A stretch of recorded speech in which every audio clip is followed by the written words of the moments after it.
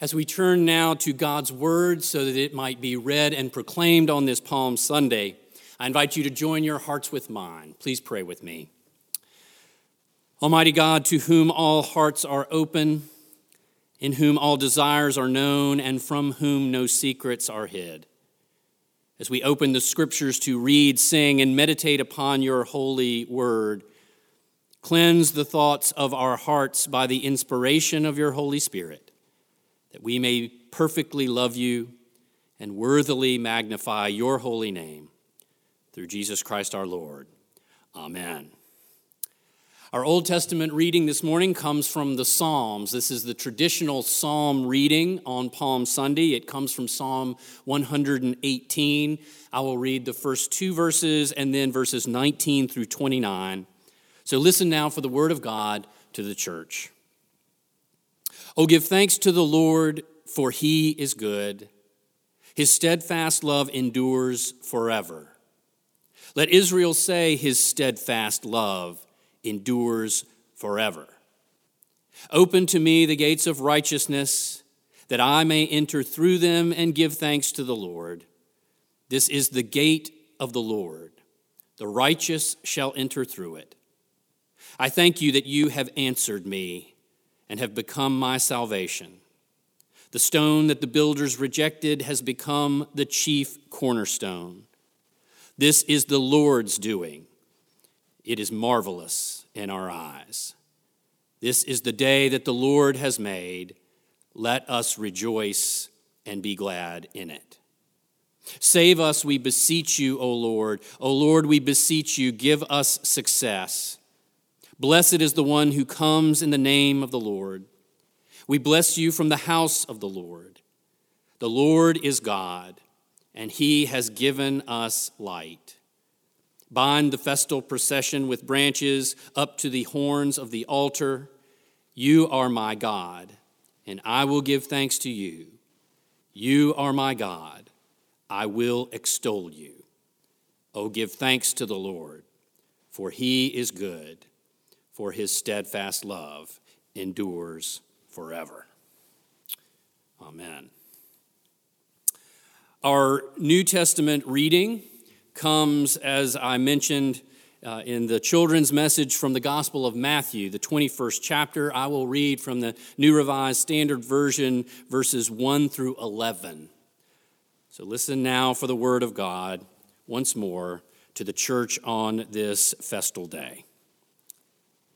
When they had come near Jerusalem and had reached Bethphage at the Mount of Olives, Jesus sent 2 disciples, saying to them, "Go into the village ahead of you, and immediately you will find a donkey tied and a colt with her.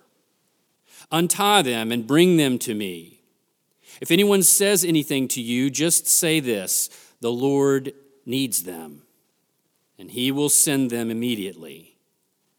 This took place to fulfill what had been spoken through the prophet, saying, "Tell the daughter of Zion, look, your king is coming to you, humble and mounted on a donkey, and on a colt, the foal of a donkey."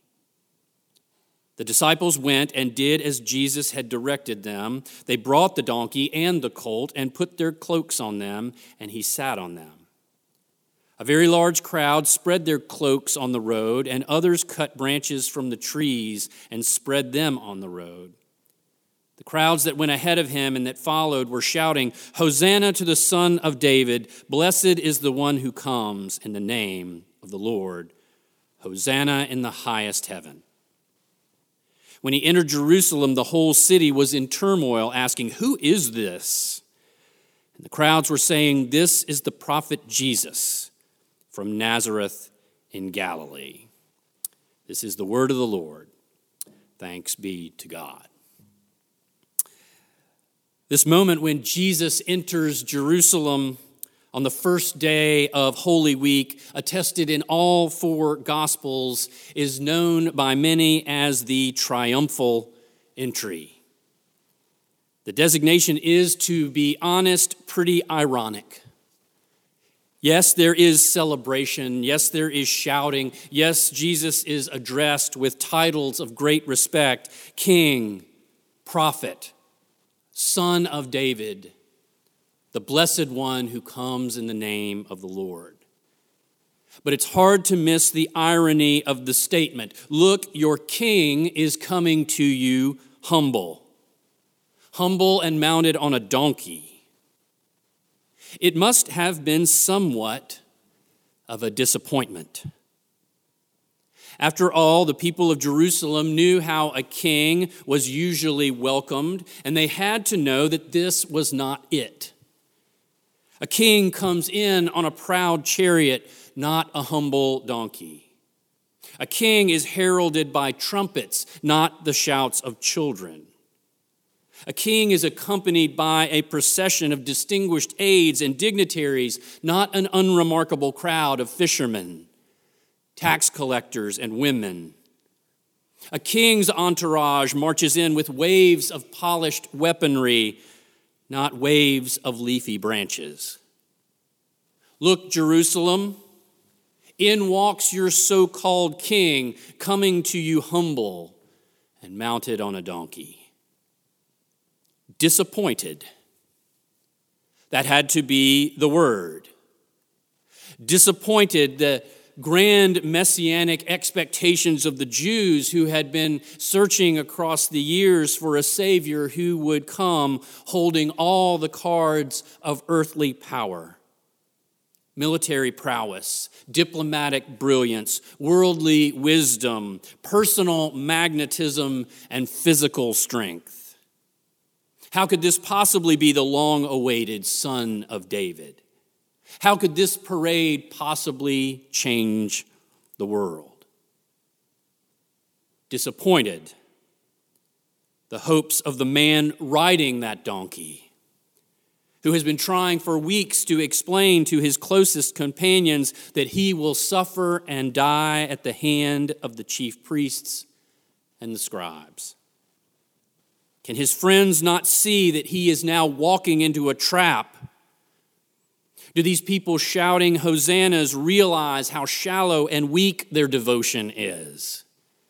How quickly their chants of praise will turn to calls for his death? Disappointed. Those of us who read this age-old story again, nearly 2,000 years removed from these events, people who are confused and perplexed by a world that is still ravaged by all the things that the Messiah was supposed to change. Sin still plagues us. Powers still persecute us. Death still stalks us and haunts us. We too are a bit disappointed. We're disappointed that we cannot gather as the body of Christ in ways that have sustained the church for 2 millennia. We are disappointed in those who did not heed the early signs of this pandemic and the warnings of experts, those who scoffed and dismissed the evidence deepening the crisis in which we now find ourselves. We are disappointed that loved ones are being unfairly deprived of so many precious rites of passage, graduations, proms, weddings, baptisms, final seasons, stage performances, moments that they have been working so hard to reach, all seemingly lost like smoke in the wind of our present reality. Families who are grieving the loss of loved ones are having to endure the additional pain and indignity of saying goodbye in small, limited ways. 6 feet of distance, adding to the emotional and spiritual distance that they are feeling. Even those who are dying of this insipid virus are forced to die mostly alone, in isolation. And then we add to that the normal disappointments that come with living, all the ways that life just does not work out the way we hoped that it would. despite the children waving branches, despite the glorious hosannas and fanfares of choir and brass, Palm Sunday has always borne a little sense of this disappointment, simply because it begins our descent into the dark valley of Holy Week. In these days to come, we will recall again the depths of our weakness, our faithlessness, our fears and our faults and our failures. Only by walking this painful descent can we appreciate the blessed ascent to the gift of Easter. In other words, we must allow ourselves to name our earthly disappointment in order to experience the relief of heavenly grace. All of this reminds me of one of the wisest things that my father has ever said to me. It was years and years ago, but I still remember the pain like it was yesterday. I was on the phone with my parents telling them about a job opportunity that I had really wanted.